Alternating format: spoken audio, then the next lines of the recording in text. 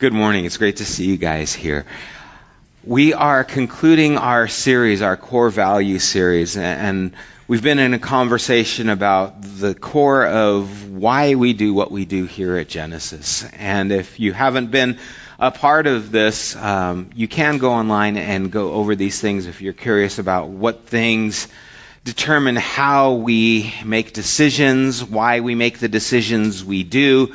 It all has to do with these core values that we have. And so today, our final value is that symbol. And in each of these, we've been using this metaphor to help us connect, even as the environments around us determine how we live. There are spiritual environments that are soul environments that help us determine how we live spiritually. And so today is about the earth. And the idea is character. Creativity is the natural result of spirituality. And you would be amazed how this specific value gets the most resistance.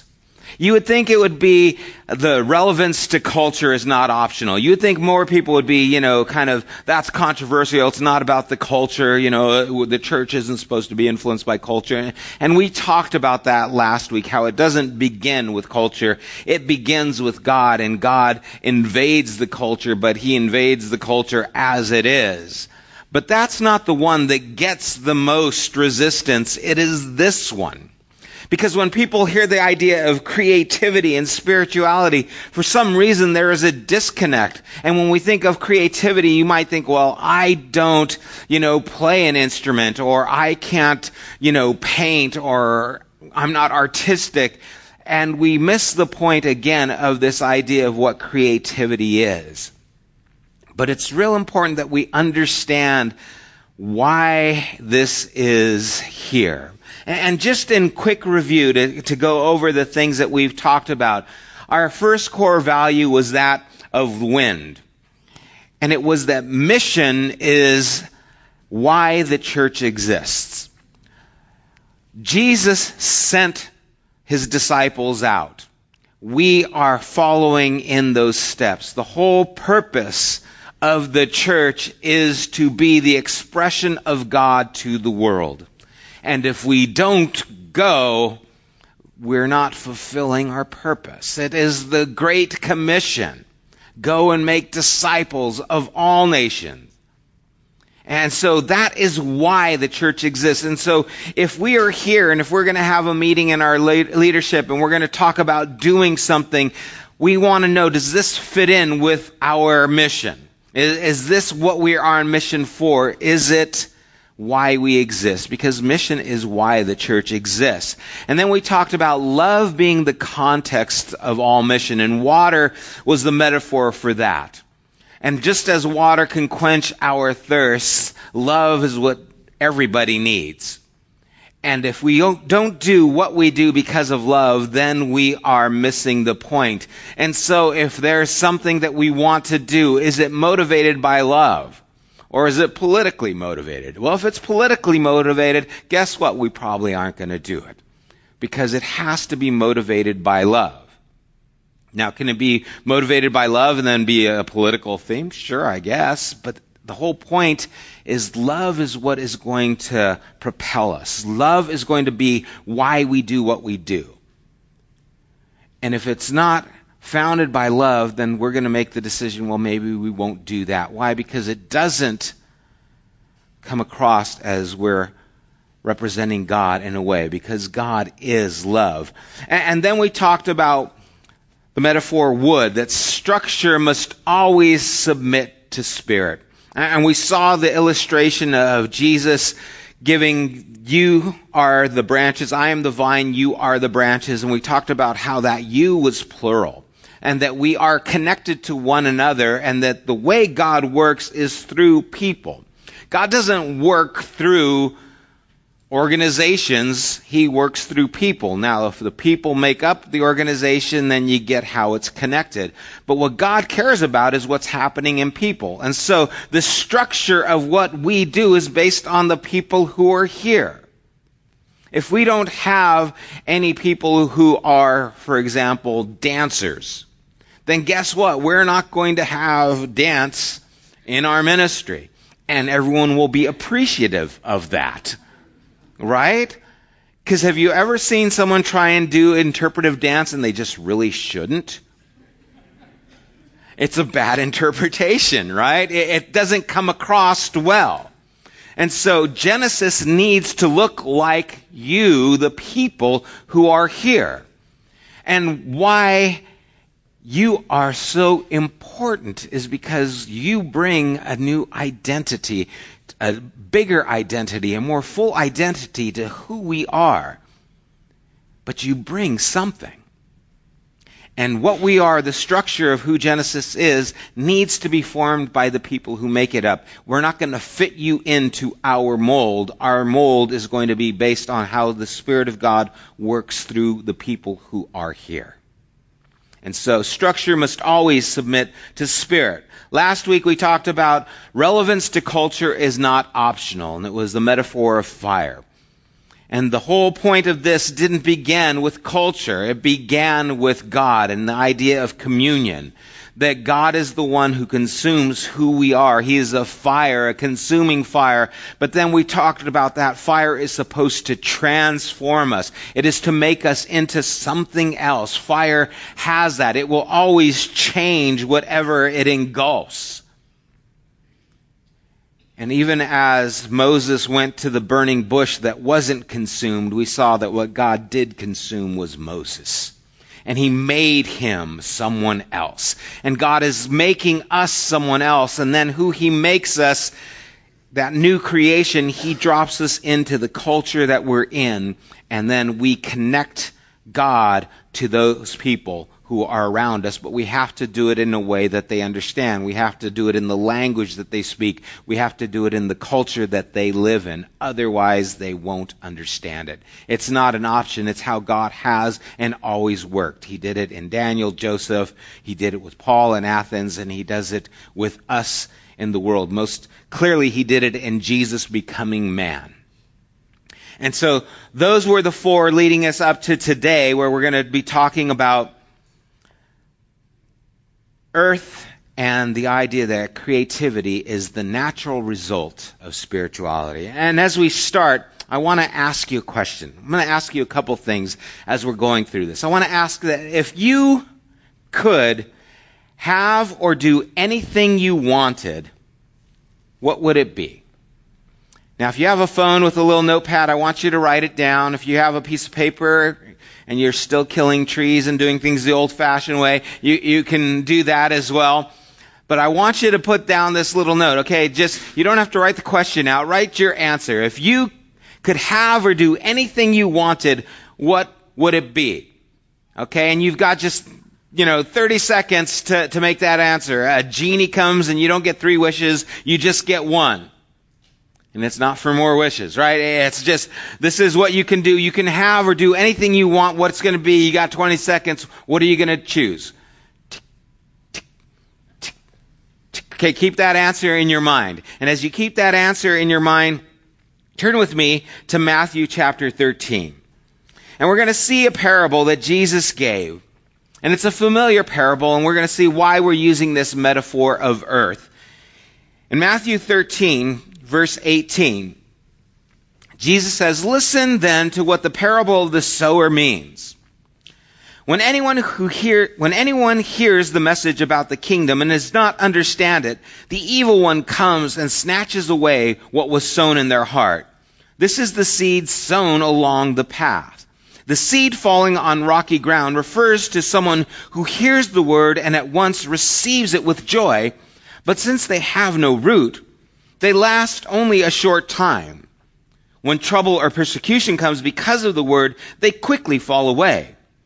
The seed falling among thorns refers to someone who hears the word, but the worries of this life and the deceitfulness of wealth choke the word, making it unfruitful.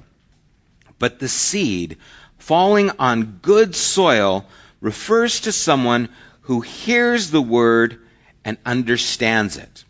This is the one who produces a crop yielding 160 or 30 times what was sown."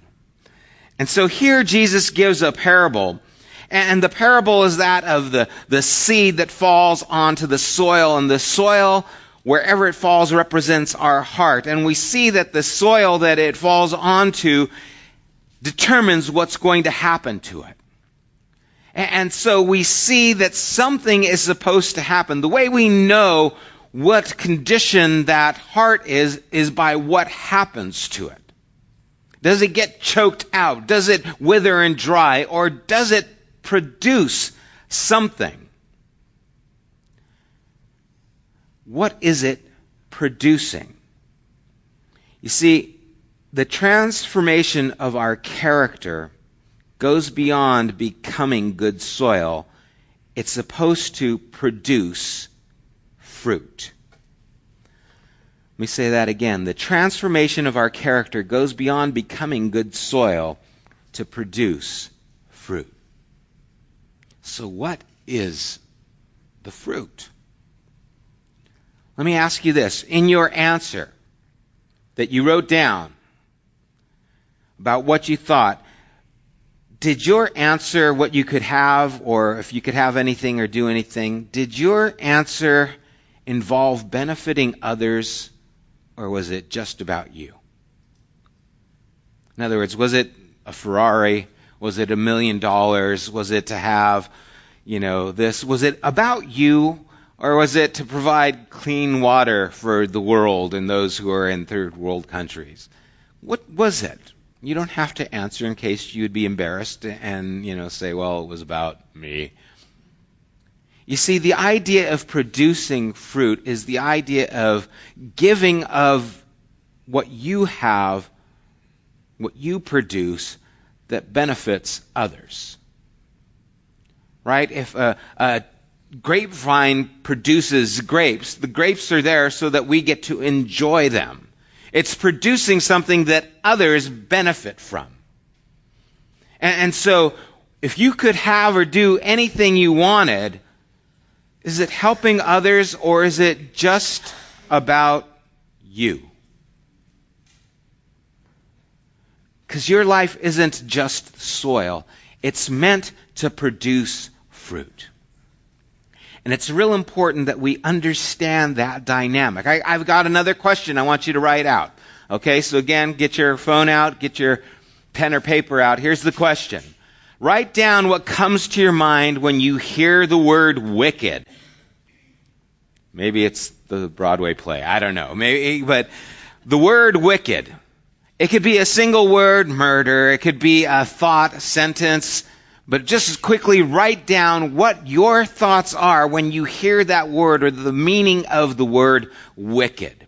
And as you're jotting that down, we're going to go now to Matthew 25, verses 13 to 30.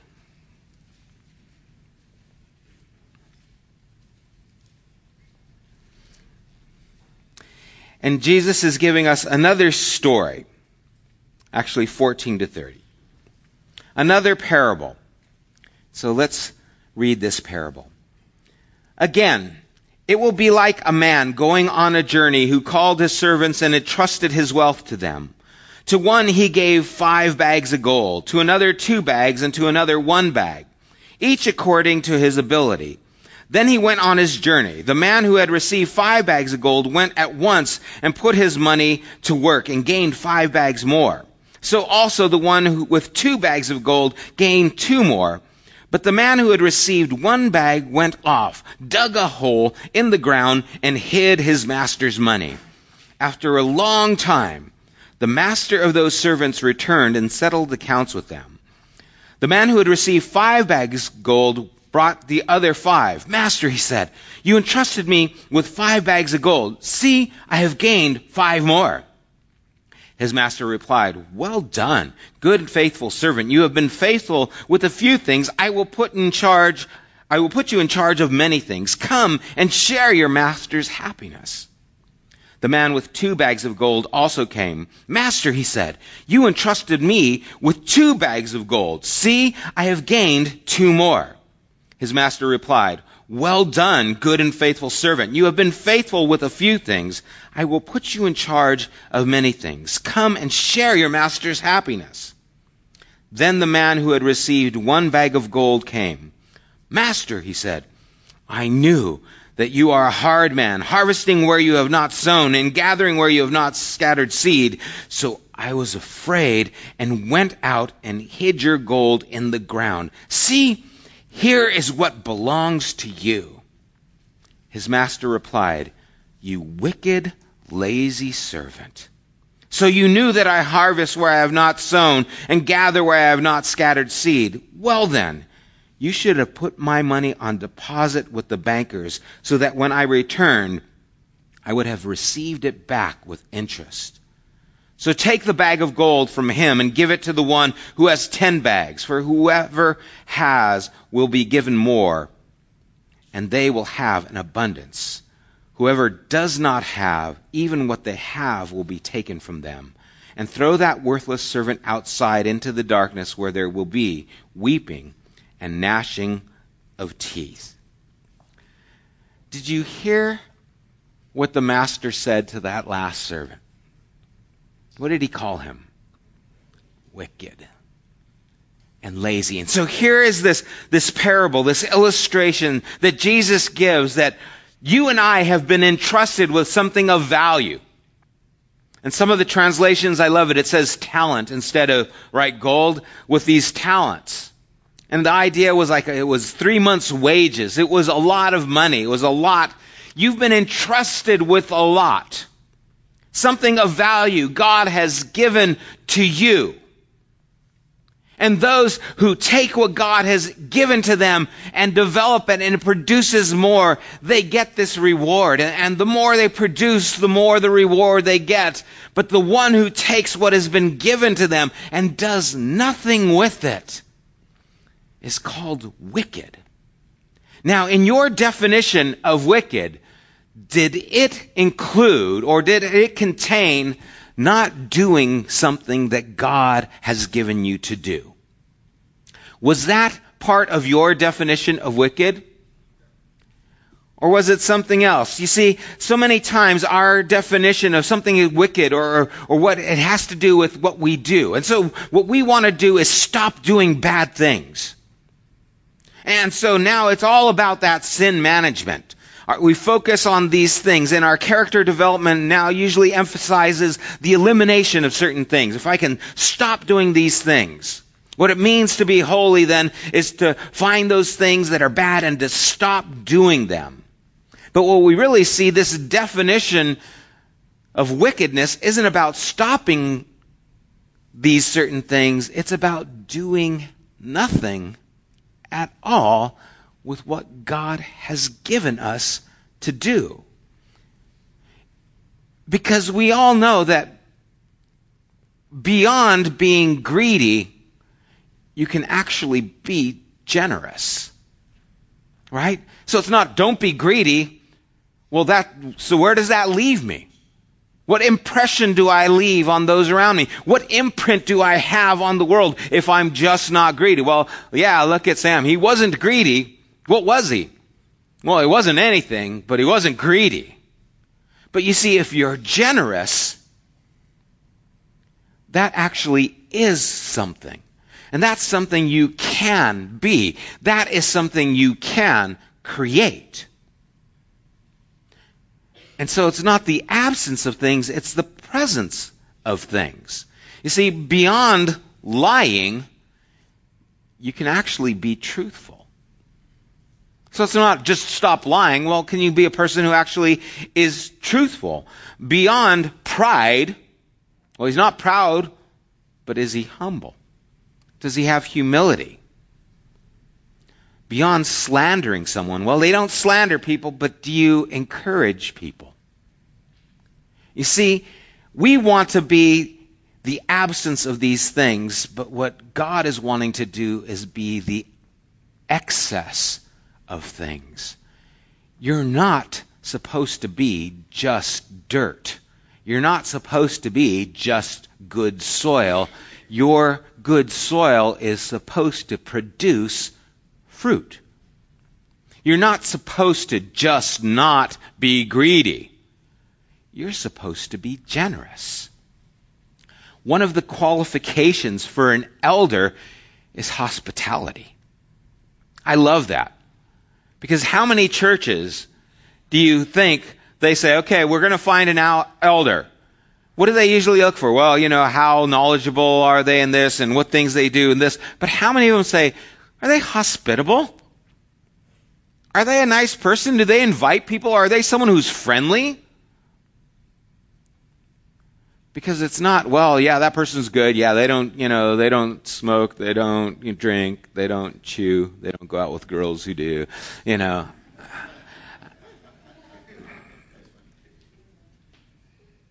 I don't care what they don't do. What do they do? Because that shows what is happening. You see, creativity is the natural result of spirituality. I don't care how much you know. What are you producing? Across the country this morning, there are pastors preaching against sin, but has anyone ever developed an anger or the anger of God when it relates to the loss of human potential? Do we get mad? Is there anyone preaching about the loss of human potential that people are not tapping into, that they are not producing? Is our life just about not doing what is wrong? What are we supposed to do? And if we just focus on what we don't do, we find we don't do anything. And then how are we a light to the world? We're a light to the world. Why? What do you do? Well, we don't do anything bad. Whew! Great. You go. Nowhere, but you go, And you see that this idea of creativity is the idea of producing something in your life that is for others. And so if you could have or do anything you wanted, where do you go? I want this. I want that. I would want this. What about the world around you? What are you producing for the lives of those around us? Have we ever looked at human lives and felt our hearts break, not because of sins committed, but because of potential left unrealized? And I know sometimes parents, we can do this. When we see our children and we think, man, they have such a good heart, but they are so trapped in something else. Oh man, they have such potential if they would just stop wasting it. Stop doing nothing about it. You see, you were not meant to go through life without leaving a trace. I didn't do this, I didn't do this, I didn't do this. You were meant to leave an imprint on humanity. That's what true spirituality is. It's not about what you didn't do. It's about what you did do. It's about the impressions you made in the world and in the lives around you. And so we need to recognize these things.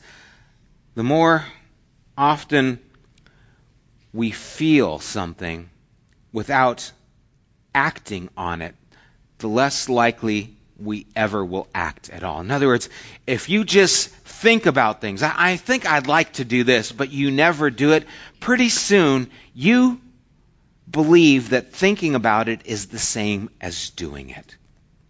Well, I think about doing a lot of things. I think about doing a lot of good things.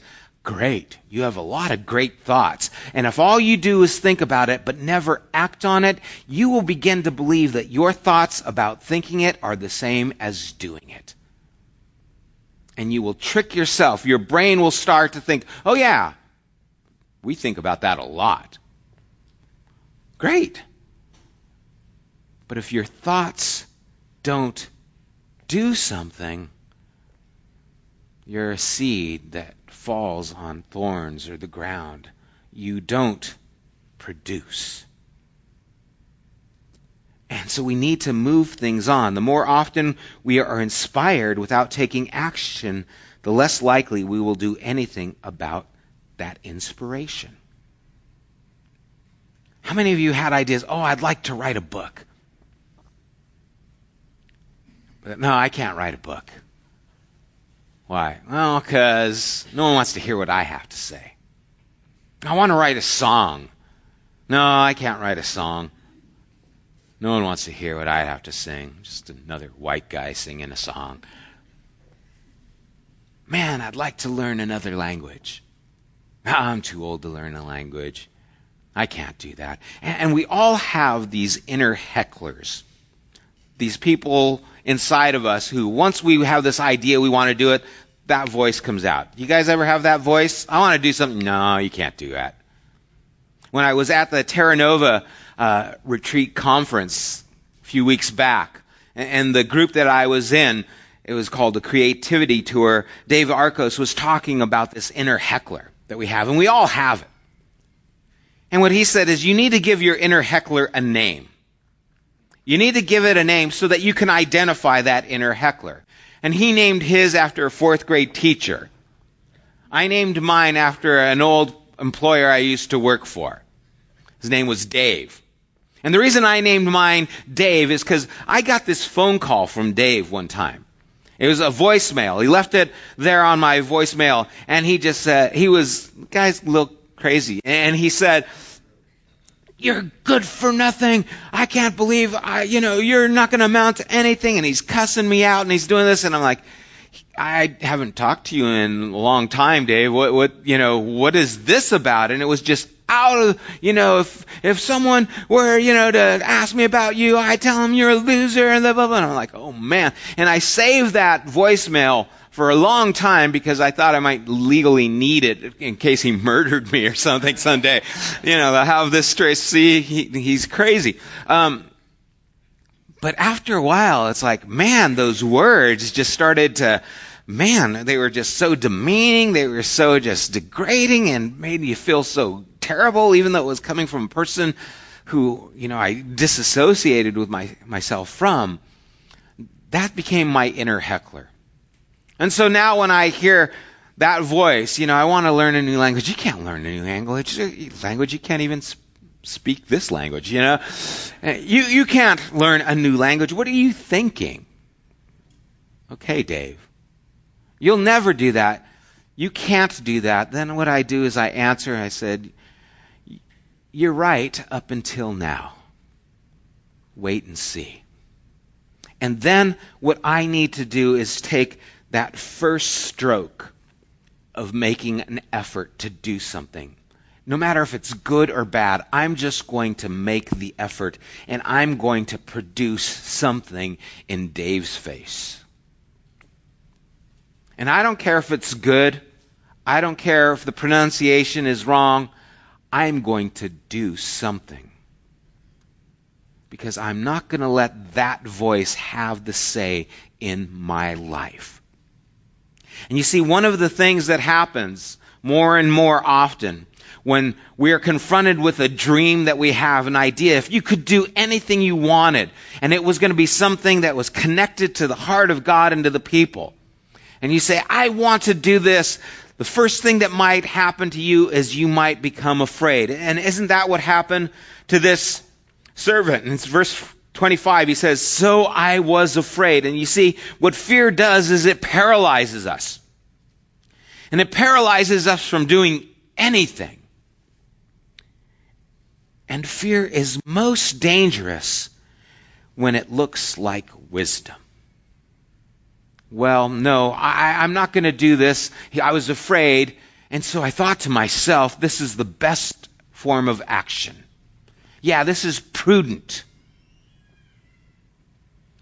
Fear that looks like wisdom leaves you paralyzed, and you end up doing nothing at all because you're afraid to do anything. And so you have this potential. God has given you this potential. He's given you this gold, this treasure. He's put it within you. Wickedness is doing nothing with it. That's what Jesus sees wickedness is. Oh, no, wickedness is, lying. Wickedness is committing adultery. Wickedness is, it's doing these things. Jesus says, you want to know what wickedness is? It's taking what I have given you, what I have entrusted you with, and doing nothing with it. That's wicked. That's lazy. And now Jesus' words are challenging us to be more, to do more, to act on these things, to actually be soil that produces a life that honors God, a life that benefits others, a life that is of value to the world and to the people around us, a life that actually creates something. So many times we think we're making the right choice by not doing something, and we find out we're making no choice at all. We're just staying where we are. Well, I'm not doing anything wrong. What are you doing right? What are you creating? What are you developing? What are you producing? Another thing that stops us is excuses. Man, I got a million excuses. Aren't we good with excuses? Especially with each other. If my wife asks me, do you think we can clean out the garage? I can think of a half dozen things in a moment's notice. Oh, the heat. Oh, wait, the weather changed. Oh, we got something to go to today. Oh, I can't. I got to prepare for this. I can think of a million excuses, and I do the same thing with God. I've got these excuses. There's someone who you can become, but you make excuses why you can't. If I only had more time, I could do that. I could write that book. I could learn that language. If only I had more time. If only I had more money. I really can't do anything. I just don't have enough money. If I was married, then I'd be able to do these things. If I was married to someone else, then I'd be able to do those things. I mean, you have an excuse for everything. And pretty soon it's all about, well, I would if this was there, and we make up excuses of not stepping in and doing it. Not taking charge of the things that are in our possession. If I had more education, if I had the right, whatever it is, you fill in the blanks. And then that inner heckler, that Dave voice says, you can't do it. You're not smart enough. You don't have enough education. You don't have enough money. You don't have enough time. You might as well do nothing. Pretty soon, I would do something if. But you say, true spirituality does something. True spirituality develops something. Because you can invest what God has given you somewhere, in something, or in someone. You can create not just works of art, not just music. You can create an environment of kindness. You can create and be a leader. You can create a place of comfort for those around you. There are a lot of things that you can create, and you should create. And so when you say, I just can't create anything, I just can't do anything, I can't produce something, you're the guy saying, oh, God's given me something valuable. I know what I'll do. I'll just dig a hole. Okay, I'm going to put it in this hole. And then, hey, yeah, God, I put it there because, I don't want anything to happen to it. Wicked, lazy servant. So let's redefine how we think of the word lazy. Let's redefine what it means to be spiritual. Let's redefine what it means to bear fruit. And the reason we use the idea character with this earth, because this is really what God is dealing with, is our character. You see, a person doesn't know your character by what you don't do. Oh, they're a person of character. Why? Because they don't do these things. No, it's not just because you don't lie. It's because you're truthful. It's not just because you're not greedy, it's because you're generous. That's a person of character. No one knows what you're like if you do nothing. It's by what you do that people are able to get and understand your character. And so let's understand that character has to come from the things that we do. And that's constantly the understanding of Scripture. And you guys are familiar with some of these things. Turn to Ephesians chapter 6. And I know you know this passage where Paul is talking about the whole armor of God. And as he's talking about these things, we see that there are certain things that are present here. And I don't know what you've heard about put on the whole armor of God. What does that mean to you, to put on the whole armor of God? What does that look like? How do you put these things on? But we see it's really pretty simple. Finally, verse 10, chapter 6 of Ephesians. Finally, be strong in the Lord and in His mighty power. Put on the full armor of God so that you can take your stand against the devil's schemes. For our struggle is not against flesh and blood, but against rulers, against the authorities, against the powers of this dark world, and against the spiritual forces of evil in the heavenly realms. Okay, now it's spiritual. It's in the heavenly realms, so we got to deal with it spiritually, right? So what are we going to do to deal with this spiritual realm? Well, he goes on and he tells us, therefore, put on the full armor of God. Okay. Going to put on the spiritual armor so that when the day of evil comes, you may be able to stand your ground. And after you've done everything to stand. All right, I'm ready to put on the armor. I'm going to stand against the spiritual element. Here it is. Stand firm then with the belt of truth buckled around your waist. All right. Truth. All right, I'm going to put on the spiritual truth. Huh? Truth is truth. You're going to be a truthful person, guess what? That's going to be what holds you together. You mean just telling the truth and being a truthful person is spiritual? Uh-huh. You mean it's a spiritual act? Uh-huh. Do you get it? No, it's got to be something different. I need to pray about truthful things. No, just tell the truth, okay? Be a truthful person. Oh my gosh, if we were all truthful people, the lives that would be produced, the good that would be produced from our lives, how many things are you not truthful in? You want to stand against this spiritual attack? You want to be a person of character? Be a person who tells the truth. A person who's truthful. Well, let's go on. There's got to be more. There is. And with the breastplate of righteousness in place, what is that? Be a person who does what's right. These spiritual things sound like a lot of practical things that have to do with character, don't they? How do you put a breastplate of righteousness on? Well, I'm going to believe I'm in Jesus and I'm righteous. No, you're supposed to do and live what is right. That's going to help you to live that spiritual life. Being a truthful person, being a person who does what's right. Are you a person who's dishonest? Are you a person who uses people, situations to get what you want? Guess what? You're not a spiritual person. Are you a person who's truthful and does things that are good and helpful? Guess what? You're a spiritual person. And guess what? It is putting on the armor of God. He goes on, and with your feet fitted with the readiness that comes from the gospel of peace. It means you're going to be at peace with other people.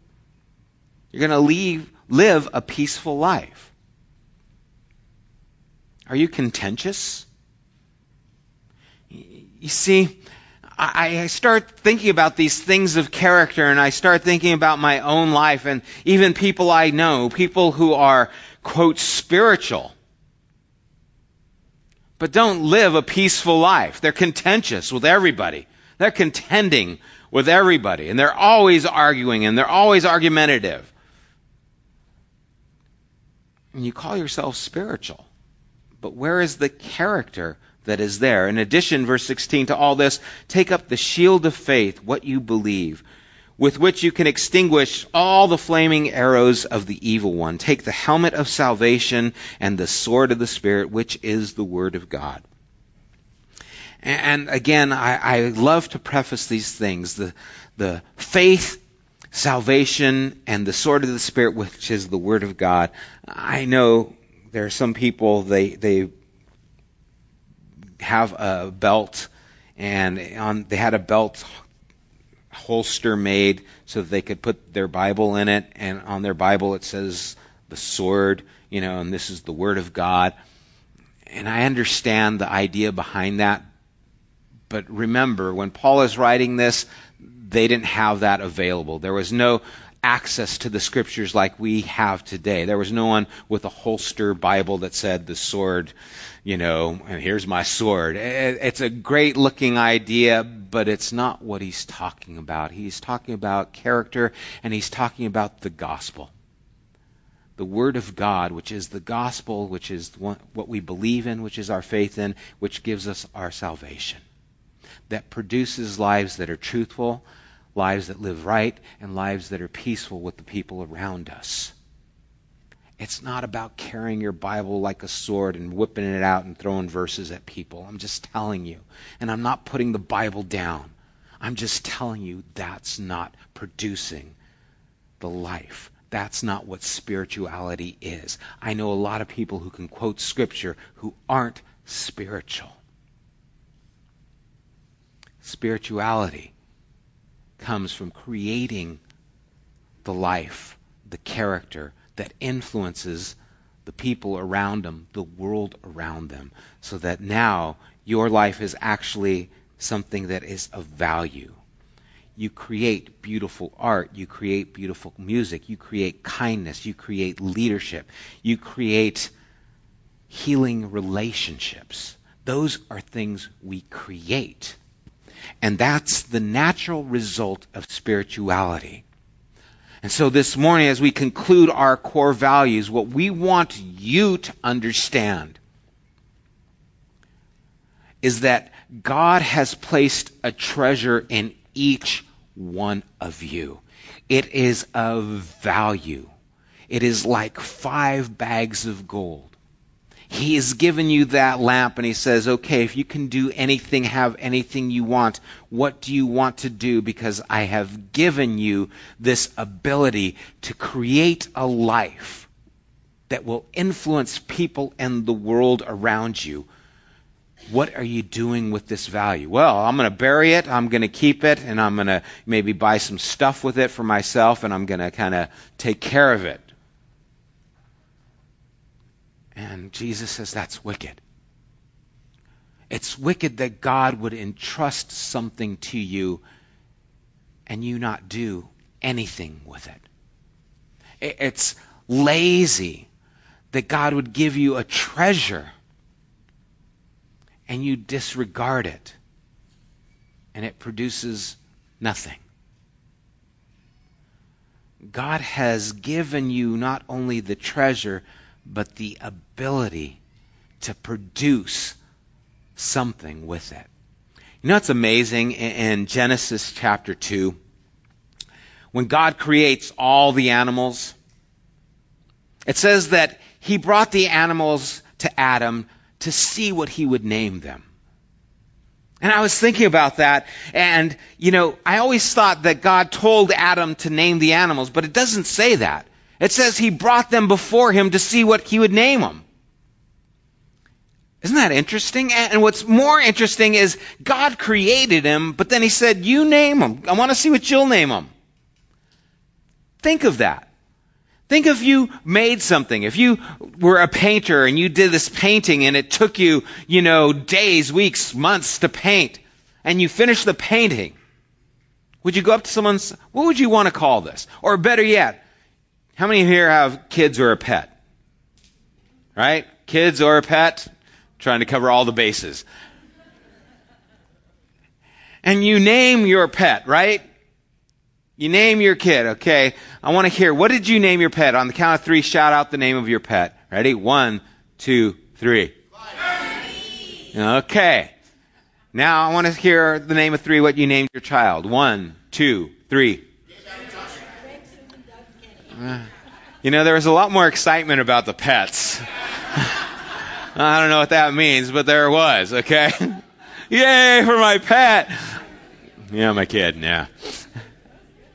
What would happen if you, as a mom and dad, went through and, you as a mom, gave birth to this child, and you as a dad rooted her on. And then that child comes out, what would it be for you to say to someone else, hey, you want to name my kid? Won't that be weird? I mean, there was so much stress in naming our children. We're like, what do we name them? Because this is going to be their name for the rest of their life. And what if it rhymes like something terrible, and the kids at school make fun of them, and it's just... And so we were thinking about it. You wouldn't do that unless you really loved someone and said, hey, will you name my kid? God creates the animals, and then he sends them before Adam just to see what he would name them. Why? Because Adam had the ability to take this thing that God had done and give it a name. And we don't know what he named them, right? Our names aren't the names that Adam gave them. We call it a zebra because it means wild horse. But I don't know if Adam called it a zebra. But what a trip. God put the animals before him to see what he would name them. Why? Because he gave Adam, he gives us the ability to take what he has created and give it a name, and give it meaning, and give it purpose, and give it value. You have been given a treasure by God, and he trusts you with it because you are the one person who can bring value to it. You are the one person who can bring God that glory. God gave Adam dominion. That was his glory. God gave him that control. He says, this is yours. Make something of it. The glory of God that now is supposed to reside on us is taking that dominion and making something of it that represents the Creator who loves, cares, and died for us. And so may we recognize this morning this value. This core value that we hold is to make sure that we never stop helping you to recognize the value that God has given you and the potential that is in you. And that's why I would much rather talk about this kind of wickedness than the wickedness everyone else seems to want to preach about. Because this is what Jesus calls wicked. Oh yeah, we want to talk about sin. We want to blast sin. We want to blast sin. And Jesus says, you want to know what's wicked? God putting a treasure in you and you doing nothing with it. And so may we take the treasure that God has given us and may we invest it in the people, the world around us to make it a better place, not just for our own purposes, so that the Master can say to us, well done. So he can say to us just what he said to them. Enter into the happiness. Let's pray.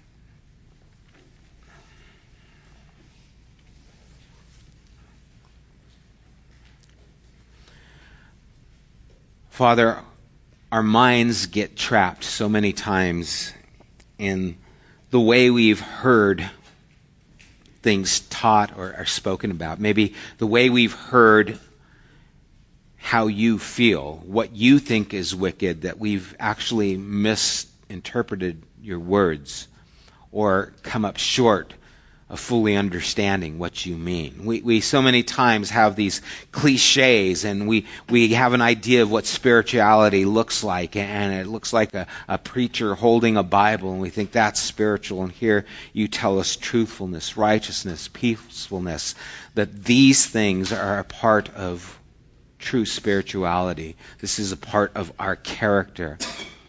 That wickedness is not just about doing sins, that wickedness is about not recognizing the value that you have given to each of us as human beings.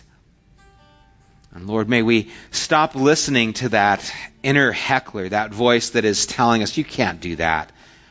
May we give no place to that voice. May we say, you were right until now, but wait and see. And with that, may we take a step into creating around us, Lord, these things that will produce fruit. May we invest in people and in kindness, in our leadership that is helpful to others. May we seek to create and recognize that we can create. You have told us, what will you name this?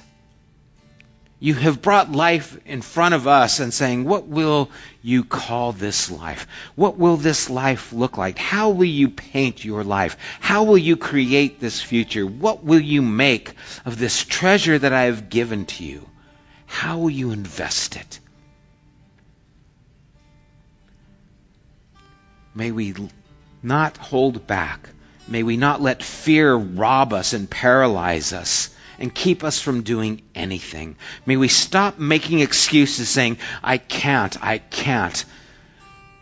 May we recognize that when we say we can't or we're not good enough, what we're doing is looking to you and saying, you didn't do enough to give me the ability to do something. And you're saying, you're wicked and lazy if you do nothing with what I've given you. Lord, it seems like some people have been given 30 bags of gold and maybe we've only been given a few coins, but with a few coins we can invest and make a few more, and it can make a few more.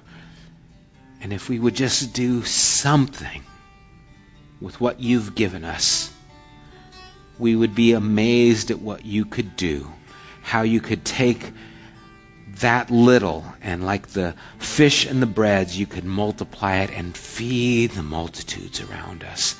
That the little you've given us is enough to change the world and the lives of the people around us. God, may we recognize the potential. And Lord, there are some of us here who can see potential in others. And we know that they are so valuable and so gifted in certain ways. May we encourage them. May we not stop short of being people of encouragement. It's not enough not to slander. Help us to be people who would encourage. It's not enough to not be greedy. May we be people who are generous with our words, generous to help people understand the value that is in them. May we invest in people so that we could see your work grow, so that this soil would be good, but it wouldn't remain soil. It would produce. And so, Lord, may creativity produce this kind of spirituality so that people can see who you are through how we live. And we pray and ask these things in Jesus' name. Amen. We're going to respond to just some of these things that maybe God is speaking into our hearts with a couple of songs as Alex leads us. If you want to respond and stand, you can stand. If you want to just bow your head, you can. If you want to raise your hands, you can.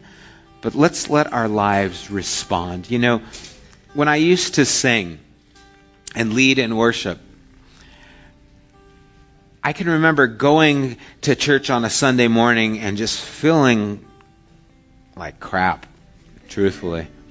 Just feeling terrible. Being in arguments with my wife, with my children, not liking how things went.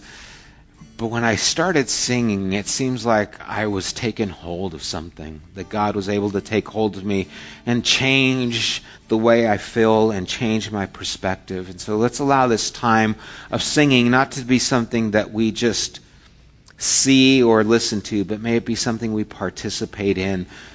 And let's let God take that treasure that maybe we've been bearing and start digging it up. And say, okay, let's get this out and let's invest this. And let's allow this time to be a time where we make that turn and that change and we actually take a step. And say, okay, I'm going to invest this voice I have right now in these words to you as a sign and investment. I know I don't like singing, and that inner heckler saying, don't sing, this is stupid, it doesn't change anything. God says, don't be wicked, don't be lazy, invest, see what it'll do to turn us around. So let's sing.